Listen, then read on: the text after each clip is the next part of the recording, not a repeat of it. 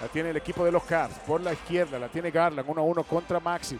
El pase para Mitchell que lanza el triple y la pone 3. Y los Cavaliers 5 de 6 de larga distancia para arrancar la noche. El segundo de la araña Mitchell.